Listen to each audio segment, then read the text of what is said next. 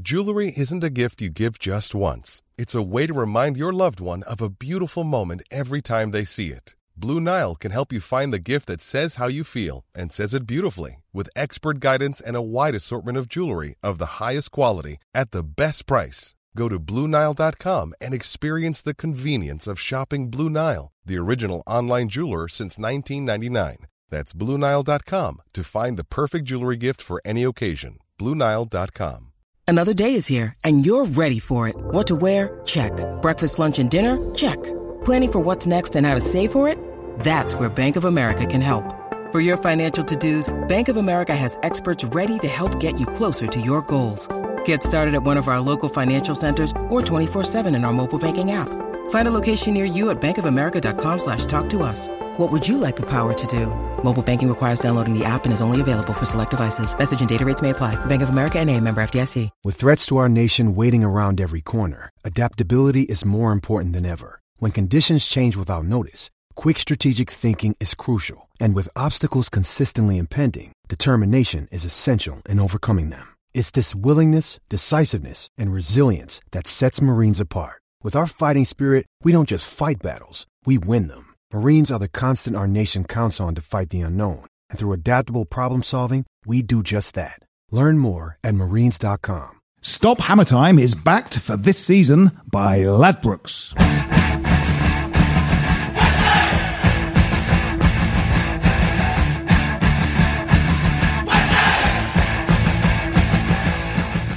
Hello and welcome to Stop Hammer Time, and it's the first Stop Hammer Time of the Moyes era. With me, Jim Grant. Good evening. Hello, Jim. Hello, Jim. You and I went to the Watford game. Yes. At the weekend. Yes. What did you make of the game? Well, I made of it just this. This season, Stop Hammer Time is brought to you in association with Ladbrokes. What? Sign up and deposit up to £50 and Ladbrokes will put the same amount into your account, giving you up to £50 worth of free bets. Look for these and other offers at bet.westhampodcast.com. Well, that's an interesting perspective on the Watford game, Jim. I hope you can sort of fill in some of the obvious gaps that I think myself and our other guest are currently mulling over. It seemed a sketchy report. You seem perplexed.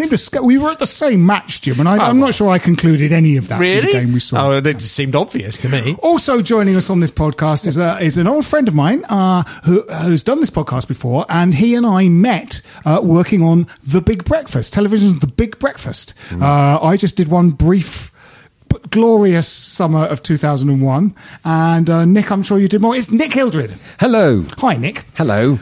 How long did you work on The Big Breakfast? 4 years. Ooh, so did you go through Johnny Vaughan and Richard Bacon and somebody in between? Did you do Johnny and Denise and Johnny and Lisa? Oh, yes. Yeah. Yeah, I did all of them. Yeah. One after another. Did Johnny have... It was just Johnny and Denise and Johnny and... No, Johnny and Denise, then Johnny and the underwear model, dark hair, used to be married to, what's his name, Zane? Billy Zane. Not the one... Kelly Brook. Kelly Brook. The lovely Kelly Brook. Kelly Brook. What was the name of the model that did the Boddington ads? Oh, Melanie Sykes and her Northern Delights. Well done. Melanie Sykes is possibly the most... naturally beautiful person I've ever met. Really? Seriously, at 5 o'clock in the morning, when most people look, frankly, dreadful. Yeah. She'd step out of her car, looking perfect. And that's before she went into makeup. She looked perfect. What was that? Guesting on TV shows and stuff. Melanie Sykes. How do you mean? She didn't do Breakfast, did she? Oh, right. Yeah. Did she? Yes. And the other one you mentioned, the good-looking one. Yeah, Kelly Brook. Kelly Brook, right. Yeah, she was a presenter too. Oh, I didn't know Melanie Sykes was. I just sort of pulled her name out of because I was trying to remember names and models from the 90s. Yes, Melanie Sykes was a presenter on The Big Breakfast. Well, I only did the death throes of the show. I did the summer of 2001, which was Richard Bacon and Amanda Byram. Yeah. Yes. Well, I'll tell you, one of the wonderful bits of doing Big Breakfast was with Phil Jupitus. Oh, yeah. Another West Ham fan. Yes, who's done this podcast. And we came up with an idea for the exec producers, which was Johnny Vaughan's dressing room, which Phil was going to be using, was completely decked out in Chelsea. Oh, colours. Yeah. So we went, why don't we, this will be fun, why don't we deck it out in West Ham colours and do it as a start of the show with him sitting in Johnny Vaughan's dressing room going, all right, Johnny, hope you're having a lovely holiday. I love it here. And they wouldn't let us do it. They said, no, Johnny he'll have a sense of humour failure. Wow. Apparently. But, tyrannical Johnny Vaughan. Oh, I wouldn't blame him. No. I reckon it's the executive producers probably going, ooh. Yeah. You know what people are like. Yeah. But I think that would have been hilarious. It would have been good. Yeah. Yes, great days, Nick. Yeah, happy great days. Great days. Nick and I, in fact, working on a podcast together. Yes, we are. Nick's idea. It's called Nick. Why don't you say a little bit about it? Oh, it's called Release the Clowns, which you can find at on Facebook, Release the Clowns, or releasetheclowns.podbean.com. Podbean. Podbean. So it's pod and a bean. Beans you find in pods. It's a pod sketch show. It is. It's a sketch show. It's a comedy sketch show on the internet in a podcast by a wide group of some of our peers writers from The Big Breakfast, Simon Littlefield and Phil Nice, who has also done this podcast. The beautiful Phil Nice. It is like a West Ham adjunct sketch show. Yes. Yes. In it. Yeah. The reason we don't want to get to the game is the reason we're padding furiously so that we don't have to discuss the football match at the weekend is I don't know why. Anyway, Jim, you and I went. We did. See it on the box, Nick? See it on the box? Heard it live, Radio 5 Live. Good way to consume it. I love listening. Orally. I love listening. Yeah, me too. Yeah. I'm just trying to think of games I've heard on. The second playoff final under Pardew, I went to a wedding. Oh, right, so I couldn't go to that. We went to the first one together, didn't we? The second one I couldn't go. Oh, right. So I missed the... Blimey, I'd forgotten that. I missed the loss to Palace. I went to the loss. You missed the win against Preston North End. I didn't go to the win against Preston North End. But I heard that driving in a car back from the wedding to the airport. Yes. And I think my head nearly went through the sunroof. And that was a great radio listen. Radio games. I can remember listening to some of those European games on the radio in the 70s. Yes. They were good. The most frustrating radio listen I ever had was going to a home game against Spurs. Oh, traffic through the Blackwall Tunnel. Traffic through the Blackwall Tunnel. Yeah. There was always a queue going through the Blackwall Tunnel, but this queue just stopped going anywhere. Yes. And at the time, I had a kind of massive Vauxhall Carlton estate. It was like a really knackered old thing. It had about 120,000 miles. And it had a kind of faulty air conditioning heating. That's right. Yeah. It had a kind of faulty air conditioning sort of heating system. It must have been early season and was quite a warm day afternoon. And the engine would overheat. And the only way you could sort of stop the engine from overheating, and we were like inching forward, so I couldn't switch it off, was to turn the heating full on. Yes. And we went ahead. I think Jeroen Bora might have scored a goal, and we went ahead. And we did eventually get there, and I got to see the last 5 minutes of the game, literally the last 5 minutes, during which Klinsmann scored a diving header winner for Spurs. It was possibly one of my... I've had some shit experiences following this football club, but it was up there with the shittest. No. Yes. Well, talking of shit experiences, Jim, what did you make of Sunday's game? The problem is if your kind of sort of restabilizing plan is to sort of set up 4-5-1, keep it tight at the back, lads, see how we go.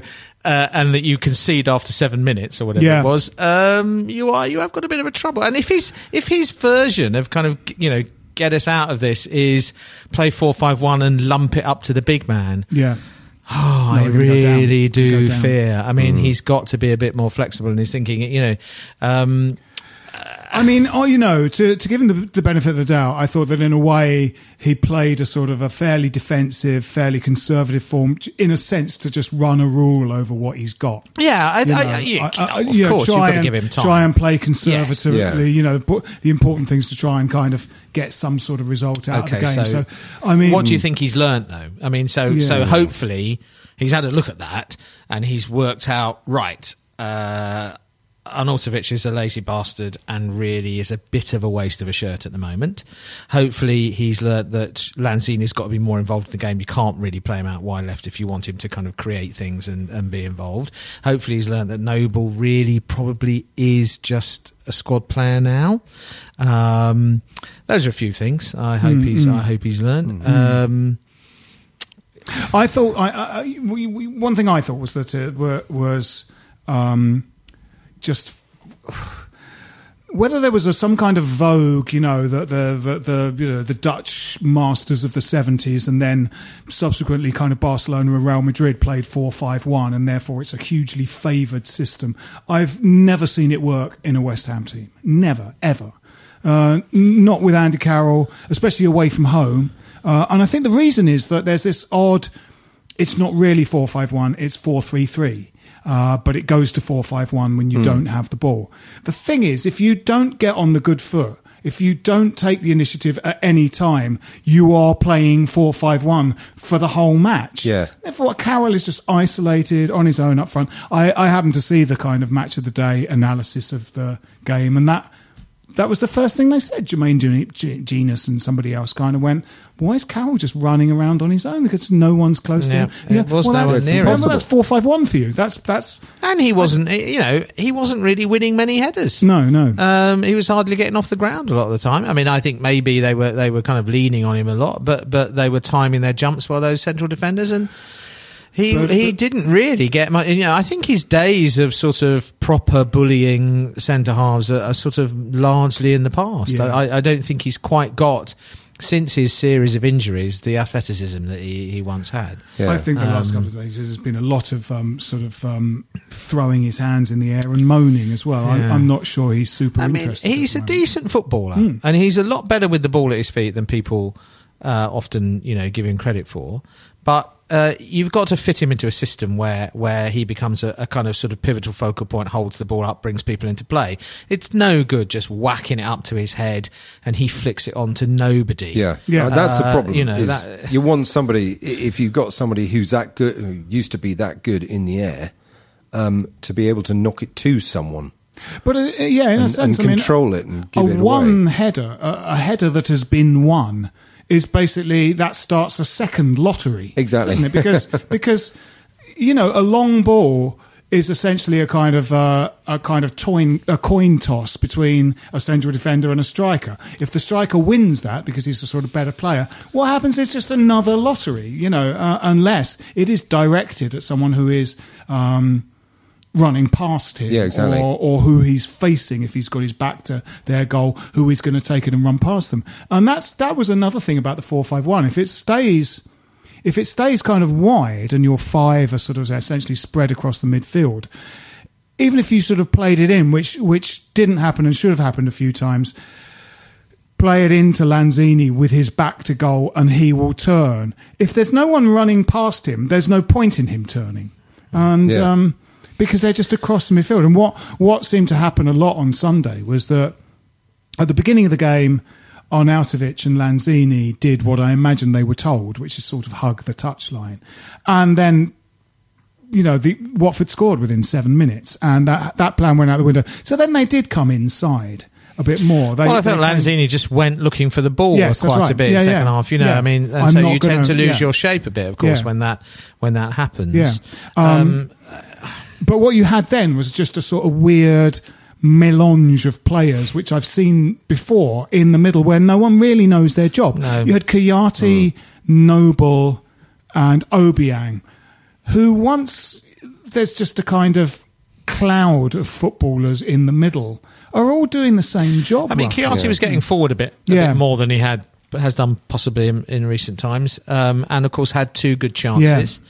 I mean, we created, in spite of the fact that we were, in general play second best a lot of the time, we did create 3 or 4 really, I suppose you could say, decent chances. A couple of very, very good saves, great block on the line, although I think that involved a hand. It wasn't really a handball, I don't think. No. But it was a strange game. Replays of it, just saw it live. So the Liverpool performance, although a horrendous result, funnily enough, we went to that, and I didn't think we played that badly.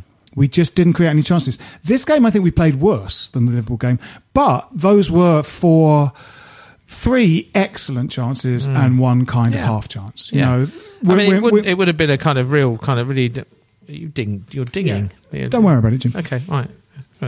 Okay. I'll switch it off if it disturbs you to that extent. Jim, get a fucking life. It's just a I chirruped earlier. Yeah, you chirruped. Really? Yeah. Nick's chirruped. Really? I chirruped. He bleeps. It just feels unprofessional to me. What are you, Mariah Carey? Things putting you off. Things slightly. Is this in a West End play? Yeah. We are allowed them on, aren't we? Yeah. It's like, you know, that YouTube clip of Christian Bale when there's like a sort of a gaffer in his eye line in his film and he just goes completely mad. You're like that. I'm a bit like that. Christian Bale going mental because something has slightly put you off. Well, I'm also disappointed there wasn't a bowl of just the orange Smarties that I asked for. That's that. What's going on? Fuck you, Jim. You've changed. I tell you. Since you did that good poem. The one good one. You did that good poem and now... Everything's gone. Yeah, it's gone. It's gone. You've gone to my head. Yeah. You came separately from the rest of us. Yeah, I did actually. Yeah. Well, I did another podcast. You got a helicopter. I did the Whistleblowers as well. What, today? I was in demand. No, not today. Last time. The last time. Yeah. Yeah. Yeah. They wanted me. Well, actually, they wanted Jim, you. we don't want your CV. We're not here to listen to your CV, Jim, of things you've done. Okay. Just will you behave yourself, Jim? Okay. Honestly. Where were we? I don't know. I don't know. Oh, reliving the fun and frolics of the Watford game. Great day. Which was wonderful. Great day. Yeah. Great occasion, I thought. Yes. It was at the other end from us, and when we lose, I can't bring myself to watch Match of the Day and highlights and all that kind of bollocks. Should Hart have done better with the second? I didn't get... Possibly. I mean, you know... I've read that. Yeah. Yes, it's been said a few times. Because was it low to his left again? I mean, that is his big weakness, isn't it? And people hitting the ball at him. Yes. It seems to he me. made one very good save, I think, didn't he? Yeah, he did. But did ship 10 goals in the first 3 games of the season? Yeah, I don't see him as an improvement on Adrian. No. And I rather like Adrian's go-getting spirit. I mean, I think that kind of sort of ballsy character. I mean, the way he was geeing everyone up in the warm-ups was, was typical of him. Really, I like him, and I think unique characters in the side, especially when it's sort of. He was peculiarly going tits scapegoated. He was peculiarly scapegoated. Yeah. I don't understand it because I really rate Adrian. I think he's like almost a perfect West Ham keeper. Yeah. You need somebody just dynamic, who's a shot stopper, who knows full well he's probably got quite a porous defence in front of him and will be called on at any moment to do something spectacular. And I think, wow, that's great. Joe Hart's not like that. He's used to having a world-class defence in front of him. Well, he's very slow getting off his line. Slow, that's it. He's dreadfully slow. He's not good with the ball at his feet. I mean, that was the reason why Guardiola didn't want anything to do with him, because he is not a very good distributor of the ball. No. Or he's not very good with the ball, at his feet. Anyway, he spent most of his time just banging it along to Andy Carroll, there was clearly an instruction. There wasn't a single rollout to a defender. No, that seemed to be an instruction, though. That was kind of just bang it long to Andy. There have been times when, I think when there is a sort of, a great big guy who's good in the air up front, players from just their own initiative bang it long to them because it's a kind of release when they're tired and stuff like that. But this looked like an instruction. The second Hart got the ball, everyone turned their backs on him and began running up the field, and that felt like you're not going to get a rollout. A rollout's not going to happen. We're banging it long to Andy. Having said all this about sort of tactics and setup and whatever, in the end, sport is so psychological, isn't it? And you can see, you can feel, you can touch the palpable lack of confidence in them. Their heads were down in the first half. I mean, there were times when you looked around at 1-0 down, and it's a head down everywhere. They really dragged themselves through that game, and it was like, well, we've gone 1-0 down, we can't win this. It really felt like that. So what can they do to make that better?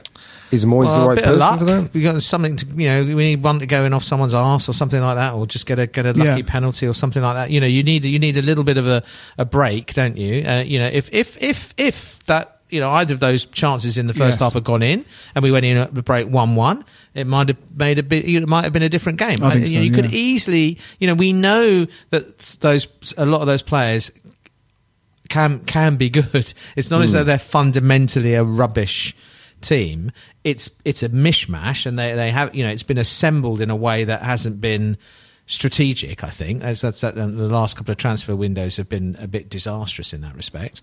But nevertheless, you've got some decent football. Yeah. We've said quite a few times that inside of that squad, there's 11 people that can play football, and you should be able to get a team that can go out and give another side a game. And at the moment we're not even doing that, where if the other team scores, our heads go down, and Brighton. I mean, ironically, I think our best chance of picking up points over the next week is against the bigger teams. Is against your Chelseas and Arsenals, because I think they will raise their game against. So I think that you are galvanised by the nature of the opposition very often. It's when they're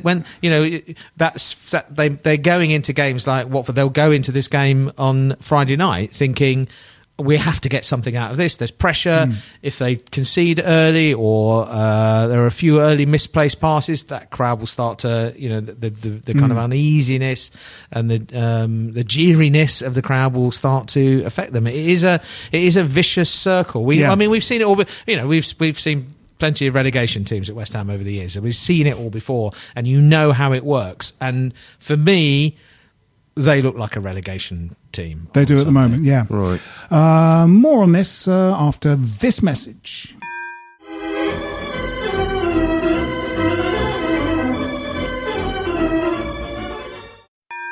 Stop Hammer Time is backed for this season by Ladbrokes. Welcome back. This is our 10th year of Stop Hammer Time. Once we get into December, we started in December 2007, I believe, under Kirbishley. And last time I read out a piece from one of the early podcasts, and as I think I might have mentioned, I had a catastrophic hard disk crash in early 2010, so I lost a lot of stuff. So I haven't really got anything before 2010-11, but I found one the other day. This is an email that, if you're a season ticket holder, you get emails from the club on Monday morning, and sometimes they're from the chairman, sometimes from the manager, sometimes from personalities within the team. This is one, and it's quite apposite for what's happening now, because we worry about our training methods now and stuff. And it's this is from the training ground. It's from the training ground. And it's quite interesting, some of the personalities from the team, this team of, I'd say probably 2010-11, so probably the Grant team, I would say. Yeah.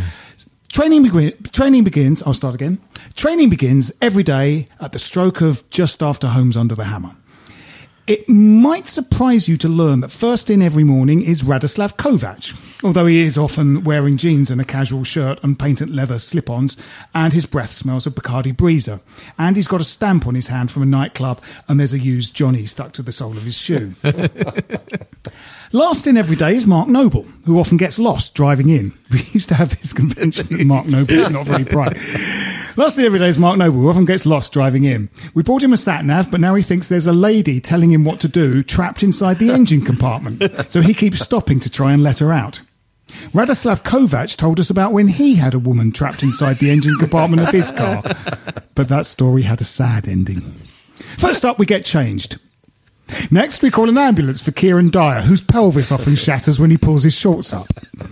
Wally Downs arrives with a big bag of footballs, and training starts in earnest. Since Victor's arrival, Victor Urbina, this normally lasts 2 to 3 minutes before Wally has to go back to Upton Park for another big bag of footballs. We now put our address and a stamp on each ball in the hope that people will eventually send them back to us.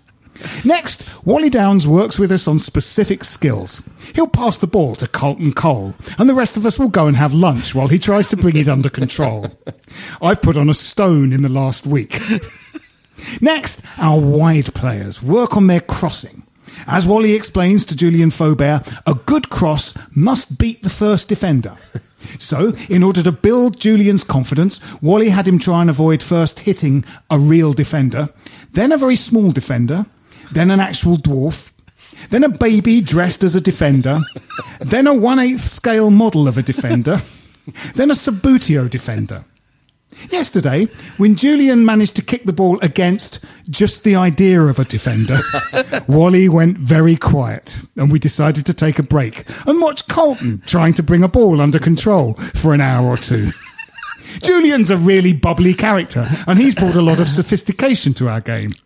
We now smoke Gauloir at half-time instead of Dunhill, all except Luis Boamorte. He smokes crack. Next is defending set pieces. As a defender, it's vital to make space for yourself in the penalty area, and watching Matty Upson shake off his man and ghost into acres of space is a real treat. He's no Gary Breen, but I can definitely see a massive club coming in for him in the transfer window. We round the day off with a gentle jog, or as Mark Noble calls it, sprinting. Then we hit the showers, all except Kieran Dyer, who Kevin Keane has to spray with a fine mist of water from one of those plant sprayers, since a drop of water landed on him once and broke his collarbone. Come on, you irons. Very good. Yes. Radoslav Kovac. Yeah, So, okay. Wally Downs. Wally Downs. Julian Faubert. Yeah, Had a lot of trouble beating the first man with a cross. Yes. Clearly. Yes. He did the odd good thing. Though, Yes, he didn't did. Yeah. Yes, we sort of Suffered from tight calves. tight calves a lot. Yeah. Yeah. Moyes, I mean, has got to surely learn that a 4-5-1 with Andy up front sort of just isn't going to work. I mean, their landing ball's essentially on the top of his head. Unless his head has got Velcro on it, there's no way to control a football with the top of your head. To trap it on your head with some sort of hat so that traps it on your head and then you run at the goal is the only way. Because you've just got a second ball then, and who's going to win that? Yeah, well, exactly. Valderrama, do you remember Yes, the great he- Colombian? He could trap it on his head because of his hair. Yes. So, still, maybe... Still a football or two. Maybe in there, we'll I sign think. Fellaini then. Yes. Oh, yeah. In the January Fellaini, window. Yeah. he gets on with Moyes. Yes. Well, yes. Well, and there is Great that mates. rumour is out there. He hasn't renewed his That makes contract at sense. Manchester United. Those negotiations are Yes. still. Well, and you could wouldn't be. see- You wouldn't be surprised, would you? No. If at least a bid was made, and with a. You couldn't. You know. Do they still hate Marouane Fellaini at Man U? I don't think they do. I think They like him now. Because I think remember they when he do, first went, they was yeah. like, we don't like Moyes and we hate Fellaini. Well, because he he's was not a seen Manchester as some United sort player. of he was seen in those He's terms. He's not good wasn't he? enough. No. I mean, post Payet, we have played the times we've played better football under Bilic. It has largely been with the three at the back, hasn't it? Yeah. Would you not say? Yes. So that it feels that if anything, we're sort of a bit set up for that. Yeah, and I think it would push people further up the pitch as well. I mean, the problem we had is that we were sort of with one player on his own way up the pitch. Everyone else got pressed back by Watford. Another thing, we really saw when Watford hit us on the break was that they had some pace. And they haven't got any players that are lightning quick. They've just got players that are sort of quick. We don't have any. And if our breaks were ponderously slow and often gave Watford plenty of time to regroup, as Mark described a 360-degree circle and then passed it 4 yards sideways. I mean, they had all the time in the world to regroup. Absolutely. I mean, you're talking about sort of, you're going back 10 years to Avram Grant and so on, but in a way, and we can think back to sort of Kirbishley and, times when you'd go away from home and he'd put a less than mobile, let's face it, Dean Ashton on his own up front. Same sort of thing would happen. Dean Ashton, good footballer, needed to play with people around him as a pivotal player. But Kirbishley, time and time again, just stuck him on his own up front. Watford looked like a modern Premier League side, sharp, energetic, first to everything, uncompromising in defence, sharp and quick on the break. Everybody knew what they were doing. We looked a bit like a dinosaur team in that sense. And you fall between two stools with that kind of 4-5-1 setup, because what we didn't do was press them. We weren't far enough. Not in a sustained way. There were little sporadic moments, weren't there? We had a couple of decent spells. Yeah. Just before half time, I would say it was a decent Yeah. spell. Yeah. You know, but we didn't. You know, we didn't sit back and soak it up. We didn't press them, but we also didn't sit back and soak it up and hit them on the break because we didn't have pacey enough players to break. And we were so too deep. So it's not working on two different extremes of the same scale. Yeah. You're not. I mean, it's really interesting. There's 3 games in a row I've seen a striker trying to wave the rest of the team up to close someone down, close down a defender or goalkeeper. Well, they had a sustained before they scored the second. Ayew in a couple of games ago. I can't remember which one that was. Then Hernandez. And then Sacco, this game, going, come on, you fuckers, press. You know, I'm running at the goalkeeper. Just one more to just close down. If I'm closing down a defender, someone else close down where that defender could pass to, and we could get them into trouble. But he struggled though, didn't he? I mean, he had that one little run down the right, but after that, I swear, I'm not sure he touched the ball again for about 10 minutes in the last 10 minutes of the game. He really, just couldn't get into the game, Sacco. No, but before they scored the second, they had a sustained period of pressure, but we literally couldn't get out of we couldn't get out of our final third, never mind out of our half. No. And there were just pointless boots to not even convincing clearances to nowhere. I mean, there was no, it was well, you just knew that second goal was coming. It was utterly inevitable. As soon as you start clearing to nowhere, that it'll come back. It just comes straight back. I don't understand how anyone. Well, 2 things. Number one, does a big man on his own up at the front ever work? Really? Because that was one of the complaints I used to say about Wayne Rooney. Well, he's terribly isolated. Yeah. Well, yeah. I mean, he's not a bad player. He's scored lots of goals. I mean, I think when the idea of the 4-5-1 is that two of your 5 become part of a front 3 when the impetus is with you. The problem with it is if you never get the initiative, you're just playing 4-5-1 for the whole game. And away under Allardyce, you saw that all the time. It was, people had an odd. I mean, I suppose because they are quite often away matches. Carroll is a good player, but deployed on his own up front, we saw him have lots and lots of extremely anonymous, ineffective games away from home because he's just on his own up front, running around to keep warm.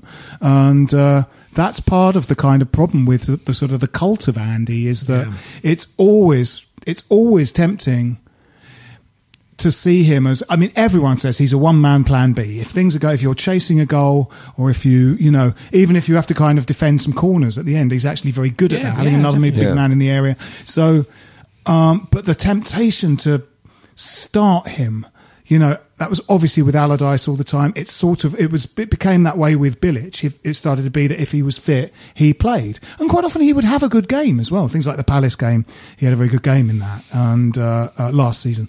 And so, he sort of earns possibly a place in the starting lineup, but they sort of forget that he sets into motion your whole style of play because people are going to bang it long to him, even if you tell them not to. And suddenly that's how you're playing football. And if you're hoping to score goals that way, you probably won't. So I think, there's players, obviously Hernandez, you want him back again and you want him to play and you want him to be deployed in the right way. Yes, but I mean, is there any news on exactly how long he's deemed to be? It's a hamstring injury, isn't it? So presumably that's quite a long time, isn't it? Antonio is a hamstring injury. Yeah, I think it's just a strain. I think it's just on internet. No, I mean, I think they think he will be back. They were fairly confident. I think they possibly hoped he might be on the bench on, for Watford. I think it's good. He was also coming back from an international break, so I think they were just sort of resting him for those reasons. I think no, I mean, I don't think Antonio is the one that's kind of a serious hamstring thing, even though it's the other one from the one that was operated on, and they think he might take longer to get back. But playing 3 at the back could well push people further forward. I think that. Oddly, even though there's a defensive reason for doing it, I think people can get further up the pitch when there's 3 there. So that seems to be a possibility. I mean, Moyes has got one of the things he did have at Everton was a sort of kind of reputation for bringing young players into the team. Yeah. Yeah. We do seem to have. I mean, I think. I feel Byram's been a little bit unlucky. He's injured. I quite liked him. He's injured at the moment, but Yeah. I think he's not going to play while Sabaleta's going to be first choice anyway, isn't he? I mean, well, maybe not under Moyes. Moyes says, I'm going to come in and look at people. It might and be interesting in that respect, you know. But unfortunately, he's injured.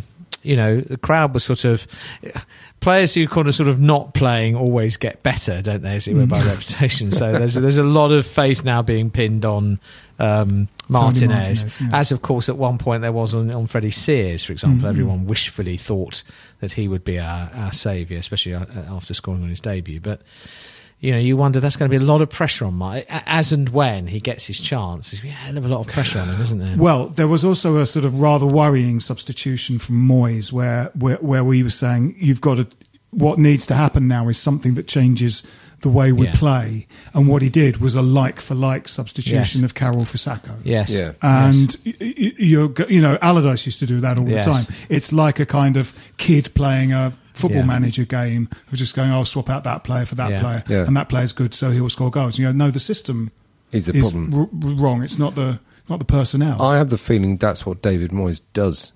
Actually, I hope not. Is it not? Isn't he? Didn't he come under a lot of flack at Man U for poor substitutions, or just not seeing where the obvious substitution was, as far as the crowd were concerned? I'm pretty sure. I think he just came under flack, full stop, didn't he? I mean, I think true. he was always onto a loser with that one. They won over half their games and they finished 7th. It's sort of they're cretins. Yeah, it's sort of bloody hell. They won over half their matches that season. So, but it didn't really give them a huge amount of money, did they? They haven't really spent big until Mourinho turned up. And the team was kind of run.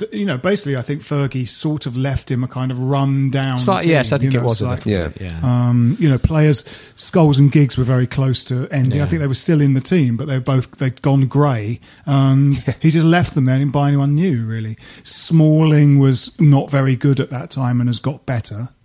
So I think he left him with quite a weak team. So he's used to it. Yeah, that's right. Coming into a weakened team. Well, Everton have never had all that much money, and he's managed to kind of, we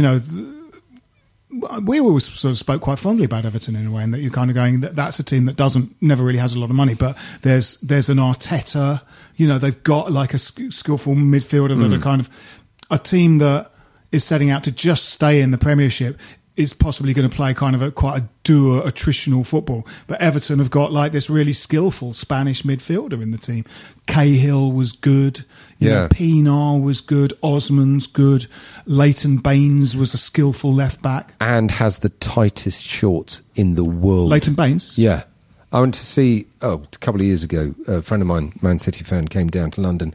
We went to see Everton West Ham must have been the FA Cup. Right, yes. Was it second leg? Went to penalties. Yes. Was that Adrian Glovsov game? Yeah. And it was literally, how can Leighton Baines run in shorts Teeny that tight? I mean, they were so tight. Surely he must get lightheaded. I've never seen anything like it. It was quite horrible to watch.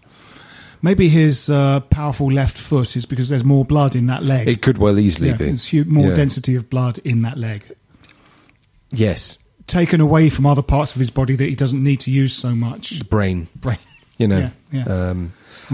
So here's a question: do we like Moyes as a manager, but possibly, or? I was not excited by the appointment, but equally, I sort of feel I'm sort of kicking against the massive negative reaction to him. I sort of felt that that his experiences of Man U and Sunderland were, Sunderland would he now says he shouldn't have taken that job, and that's obviously very easy to say with hindsight, but it was a sinking ship, as is evidenced by, they're at the bottom of the second flight now. They might drop again. I think they were basically kind of fucked when he went there. I think they spent quite a lot of money on Sam's winter transfer window, probably didn't want to spend any more because they felt they'd got good players from that. But, who knows? But you just wonder how much help a new manager gets when they come in, just to kind of speed the process up of them getting up and running with what's there, Yeah. You almost want someone that goes every week who he would sort of trust to sort of say, listen, I know he's, something like, I know he's the team captain, but Noble is, Obiang's got sort of something. He's a bit patchy, but he's got something. Maybe Mark is very slow and dwells on the ball a lot. It might be his time. Rather than giving Moyes 7 or 8 games to discover that, because we don't really have 7 or 8 games. Yeah, true. Oh, gosh. There's a lot of things that I wonder whether they're kind of passed on to a new manager. Avram Grant someone should have gone up to him and said, hey, Matthew Upson is the captain of the team nominally, but really you should give the captaincy to Scott Parker.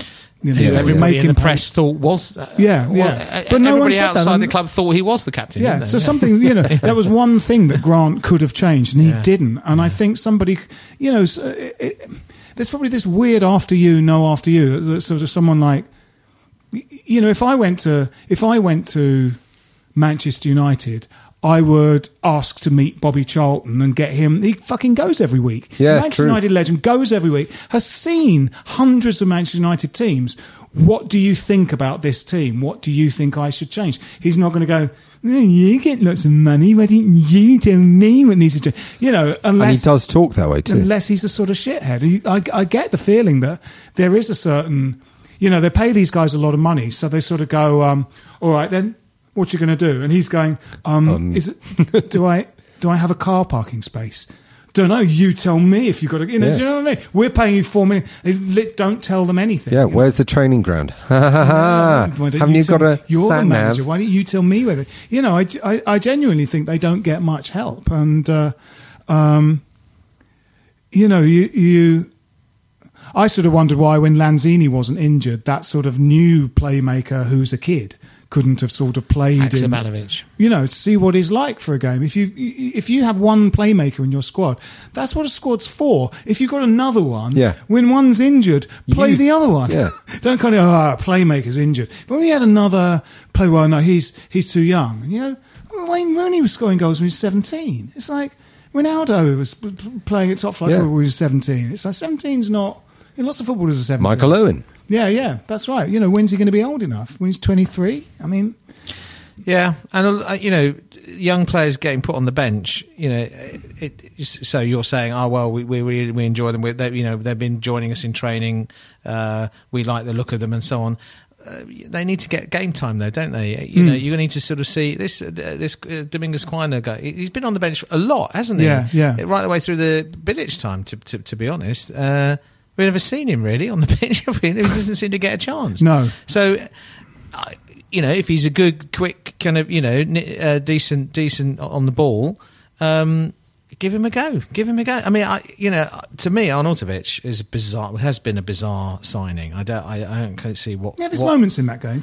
As I think he can. He's clearly a capable footballer, but his head's all over the shop, isn't it? I mean, I think he's got some inflated, egotistical notion of who he is and what he is.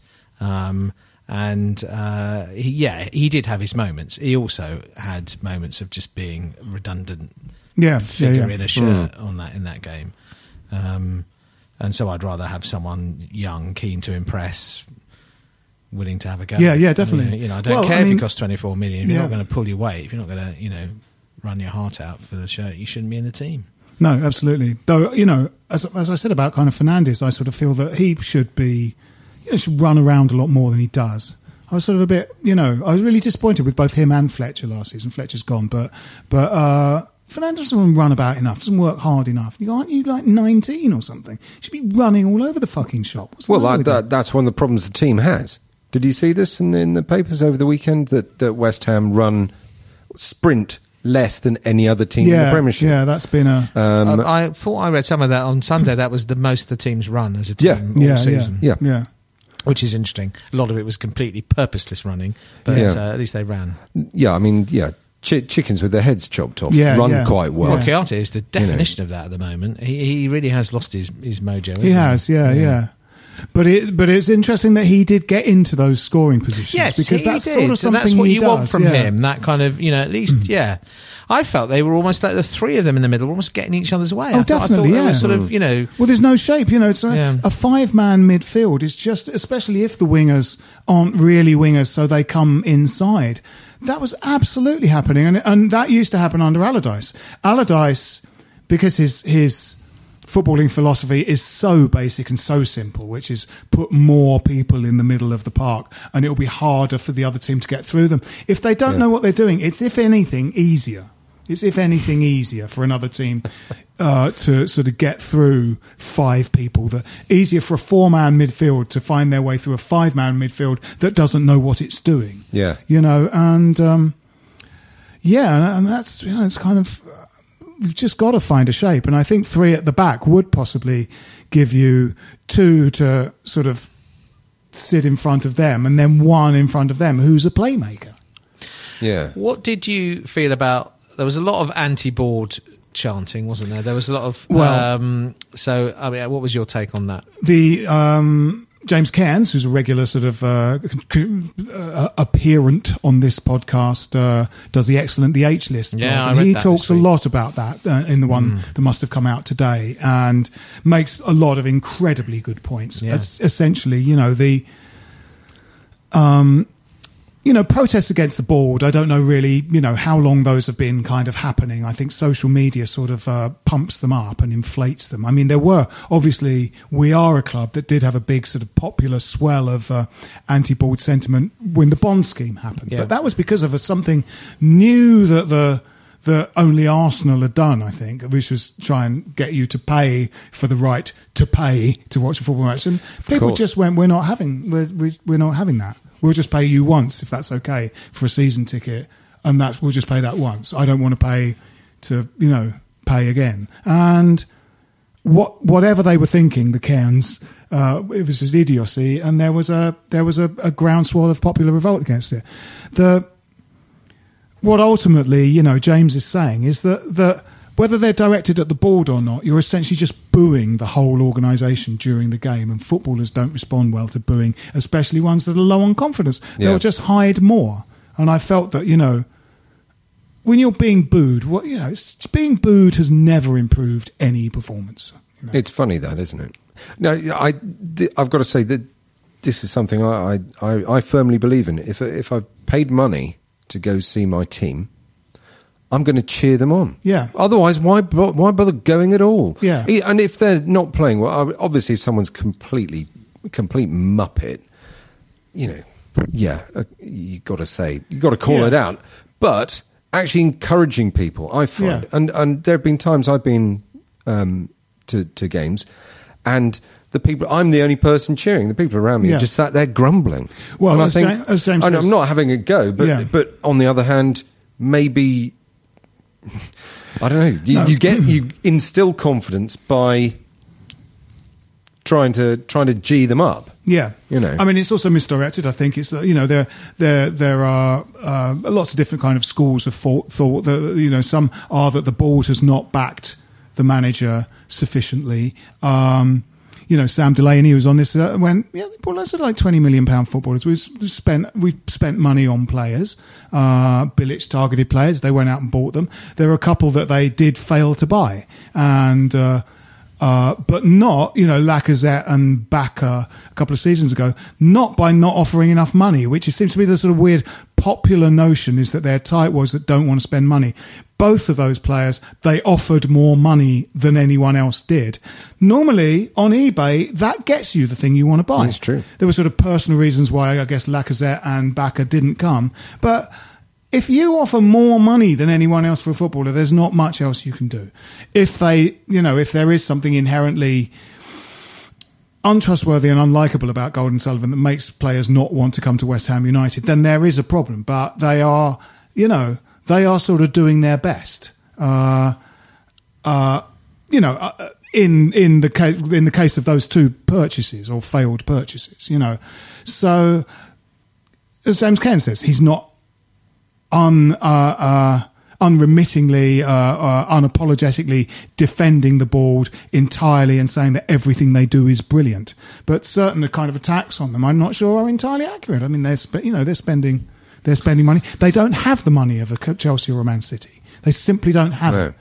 A lot of people are just going, why don't they just go out and buy and then naming an incredibly expensive footballer, for many reasons. No, I mean, to play devil's advocate a little, I think the issue is the way they have raised expectations and the rhetoric around the whole move and so on led people to believe that they were going to be ambitious and so on.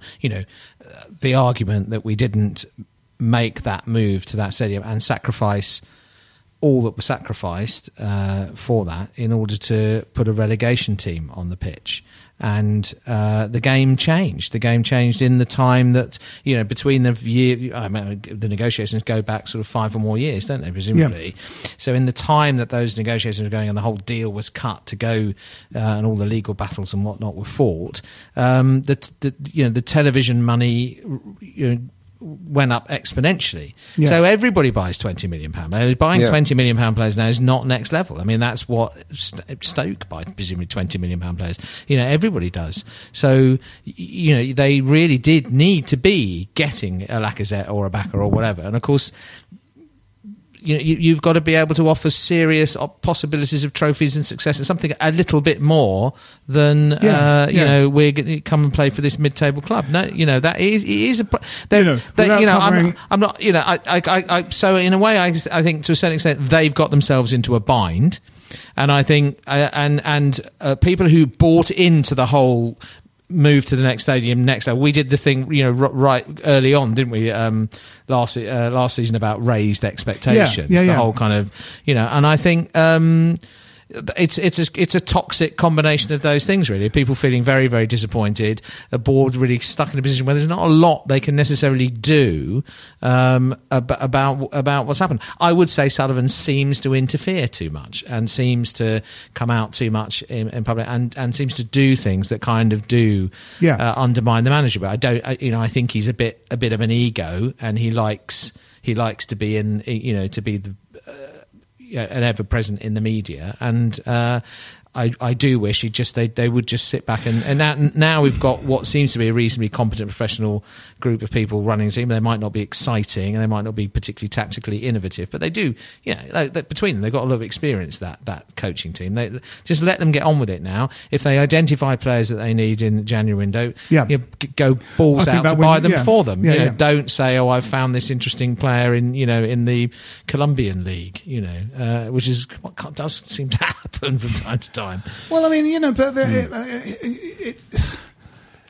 it's hard, isn't it? Because in a way, you're sort of legislating for people's stupidity. Because anyone that thought that the second we kicked off in the first game of the new season at the Millennium Stadium, at the Olympic Stadium, we would be a Champions League team is insane. But that is what people thought. Halfway through the first season, by Christmas, people were going, well, they said we'd be at the next level, when they're not. They're liars. But liars. All your lies. We'd be at the next level. And shit, we're like 10 games into a new season, and you think that we'll somehow have bypassed qualification for the Champions League and be in the Champions League, that we'd have sort of, Ronaldo and Messi and Suarez. Well, there were a few people, but there were a lot of people like that, including people we had on this podcast. So-called next level. You go, we're 10 games in the fucking season. But a large-scale sort of gathering of process, even from the away fans, is now we're now 12 games into the second season. And we look like we're going to go down. No, that's right. That's different. That's different. What's happened is 2 disastrous transfer windows that didn't strengthen the team. Yeah, and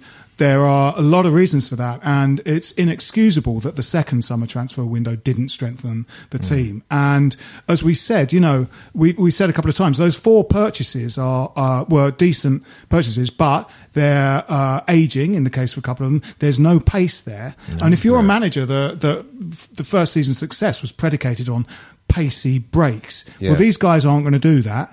If you then buy, we said earlier in the pub, if 2 of your targets are Giroud and Javier Hernandez, you haven't got any tactical clue what you're going to do, because those are 2 completely different types of footballer. Yeah. So so I don't feel that after the first keeping it tight defensively and hitting them on the break sort of tactic of the first half of the last season at Upton Park, that slowly eroded and disappeared and had gone by the second season at the Olympic Stadium. Yeah. And now gone. And, you know, there were players that made that happen. One of them was, regardless of, you know, how good he is or isn't, Carl Jenkinson was very quick at right back. Nice. Cresswell was very quick at left back. Yeah. Then you had fast interplay between Payet and Lanzini. Bingo, you were off. You also had Moses. Yes, was very direct, was very direct and very quick. Yeah. And then Antonio coming through in the second half of the season. And to slowly dismantle that. Yes. And, you know, Bilic didn't really seem to have a tactical plan or buy players to support that tactical plan. In fact, we could do with Feghouli now, who, after the clear out of everyone we bought last summer, which people went, that's great, and it's an indictment for how bad those footballers were, that we've literally got rid of every single one of them now. Every single one of them, except Ayew, who came in the winter, in fact, didn't he? Well, You know, to finish my point, we could actually do with Feghouli, because no totally one's agree with quick. We haven't got any quick footballers anymore. Well, you know, I mean... Enner Valencia was a much decried player by a large body of the fan base. And people were excited when Hernandez came in. You could see why they went for Hernandez. He had a buyout clause that was affordable, seemed to want to come to the club. It was a big name, and everyone was very, very excited. I don't think many people were saying, oh, God, that's a disastrous signing. No. But actually, when you think about it, he was bought without any sense of how he was going to fit into our pattern of play. Played on his own up front. Because his whole career has been in successful teams who have a lot of the ball, have the opposition under pressure, and he feeds off scraps in the box. He is a great finisher. We see that. The finish with the outside of his sort of Palace, fantastic. Yeah. You know, he is a superb finisher. But we're not going to dominate games, and he can't. He's not going to lead the line. He hasn't got that kind of, pace and energy to do that. That's not his game, and he's not a physical presence either. He's decent, on the ball. What you got Valencia, sometimes, would trap it half the length of a pitch, but he buzzed around. I mean, he had energy and he was busy and whatever. And that sometimes goes a little bit and he and Saka were dynamite together. Yeah. Well, Allardyce, when he sort of kind of stumbled across that diamond formation with the two of them, I mean, they were like a pair of angry wasps, weren't they? I mean, they were just in right up defenders' arseholes the whole time. Yeah. We haven't got any of that. I thought Saka, he wasn't particularly effective, but I mean, by the time he came on, the team was completely lacking in any confidence. He'd been asked to kind of come in and be Andy Carroll. If Moyes can repair the rift with Saka, I mean, clearly it all went terribly wrong with Saka in terms of his relationship with the club and so on. If Moyes can and Pearce and co can actually repair that and get him playing, he is a bloody good striker. I think his tiny cameos. I mean, he scored against Swansea. Scored. That's playing. I think he's looked perfectly competent. I think he's completely pragmatic. He wants to leave, but while he's here, he'll play. Because if he wants to play for another club, he's got to be match fit, and he seems to. He's not walking around the pitch sulking when he comes on. He looks all right. Looks okay. But we only ever see him for 10 minutes at a time. And, I think if Moyes is coming in and looking at the best players, I would play him. At the moment, Ayew has an eye for goal. I think he was ill on Sunday, otherwise he might have played. But, I think Ayew recently, I think he at least he tries. He runs around. Another thing James says in the H list, which I urge you to leave, just Google the H list and it's there. Lots of the back editions are very good. There's normally one after every game.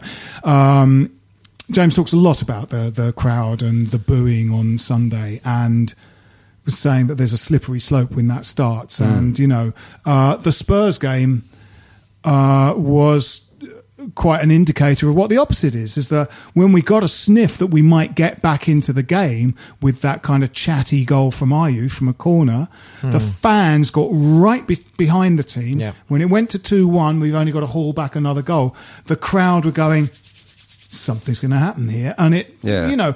the crowd willed the team to make it happen. And when we got 2 back, we thought we could win this. Which is another reason why I think we might do better against some of the bigger clubs. Like, those 2 home London derbies coming against Chelsea and Arsenal. We might...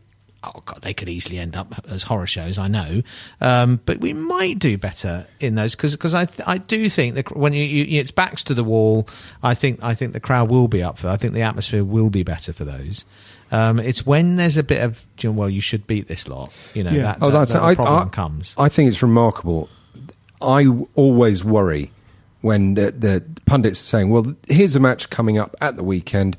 It's West Ham against team that hasn't won in 7. Yeah. And I just think, well, they're going to win then, aren't they? Yeah. They come to West Ham and win every time. I don't know what or the team has player who hasn't scored for 25 consecutive games. They're going to suddenly put 7. Yes, it's a question of what they need, don't you? They need their tonic will be a game against West Ham. That's in our DNA, isn't it? That? Yeah. It's that's remarkable. Not new. I mean, it was like that under Lyle, for God's sake. Yeah. But the sort of the negativity, it feels like a kind of that some of the fans are in a kind of tantrum sort of state of mind, like when a toddler sort of starts to quite enjoy the tantrum they're having, and it's difficult to stop them having that tantrum because they're sort of enjoying it. They've got into, some endorphins have gone off in their brain and they are having a meltdown in the middle of a supermarket, and this poor mum's going. It feels like our fans are kind of like sort of want to invite disaster so that they can say this is a disaster. James also made a really good point. I still urge you to read it. I'm now telling you nearly everything in James's blog, but sort of about Brady in it. That they reserve a lot of their hatred for her, and James makes the point that she doesn't manage anything to do with what happens on the football pitch. She's not involved in transfers. She's not involved in that sort of stuff.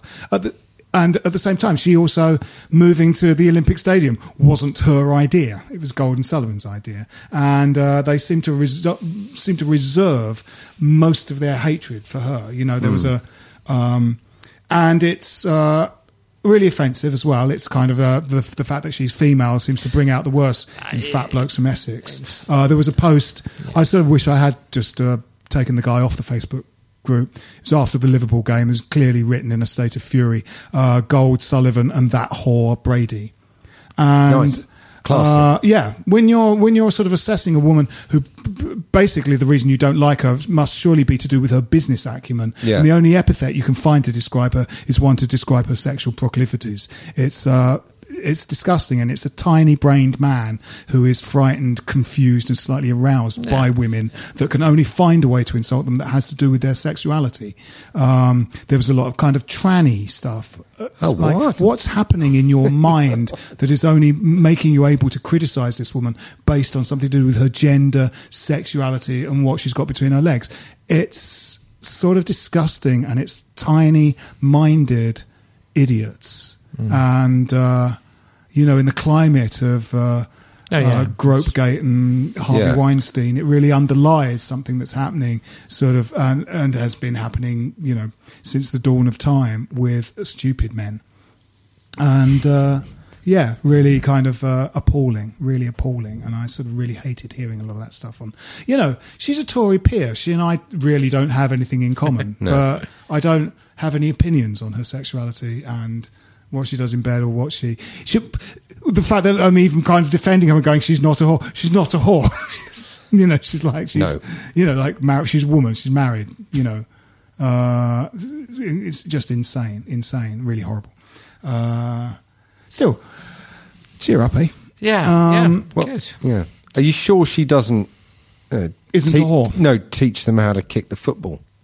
Because sometimes you do well. I mean, I saw a game a couple of years ago, and it wasn't so much that the players, had forgotten, how to play with each other. It's the ball would arrive at their feet, and there'd be this moment where they look down at it and go, "What the fuck is that? Yeah. Oh shit! Kick it." Man, you away first game of the season, and you got to say sometimes sometimes you watch them and it's like what. Surely you must remember from last week that the ball gets kicked around and you do stuff. Well, that's what's happening, isn't it? There are too many players not playing as well as they can play. Yeah. And that becomes a sort of vicious circle, doesn't it? I mean, I think that Noble is attracting sort of criticism at the moment, and I think it's just criticism, but he is also playing with two other guys all getting in each other's way, and they aren't playing very well either. Yeah. Kouyaté is a shadow of the player he was 2 or 3 years ago. Obiang is kind of okay, but, he's young, and I think he'll sort of get better.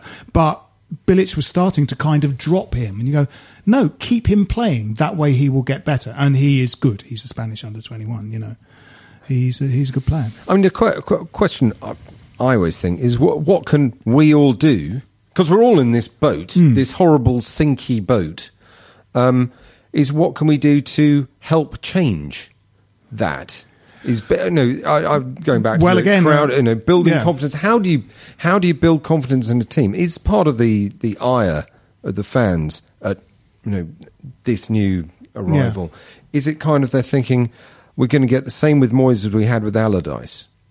Is that part of it, or am I wide of the mark? No. I think on Friday what they've got to do, and if I were Moyes and Pearce, I'm going to say whatever happens in terms of the result, whatever, I think they have got to try and press, and I think they've just got to very obviously run themselves into the floor. Yeah.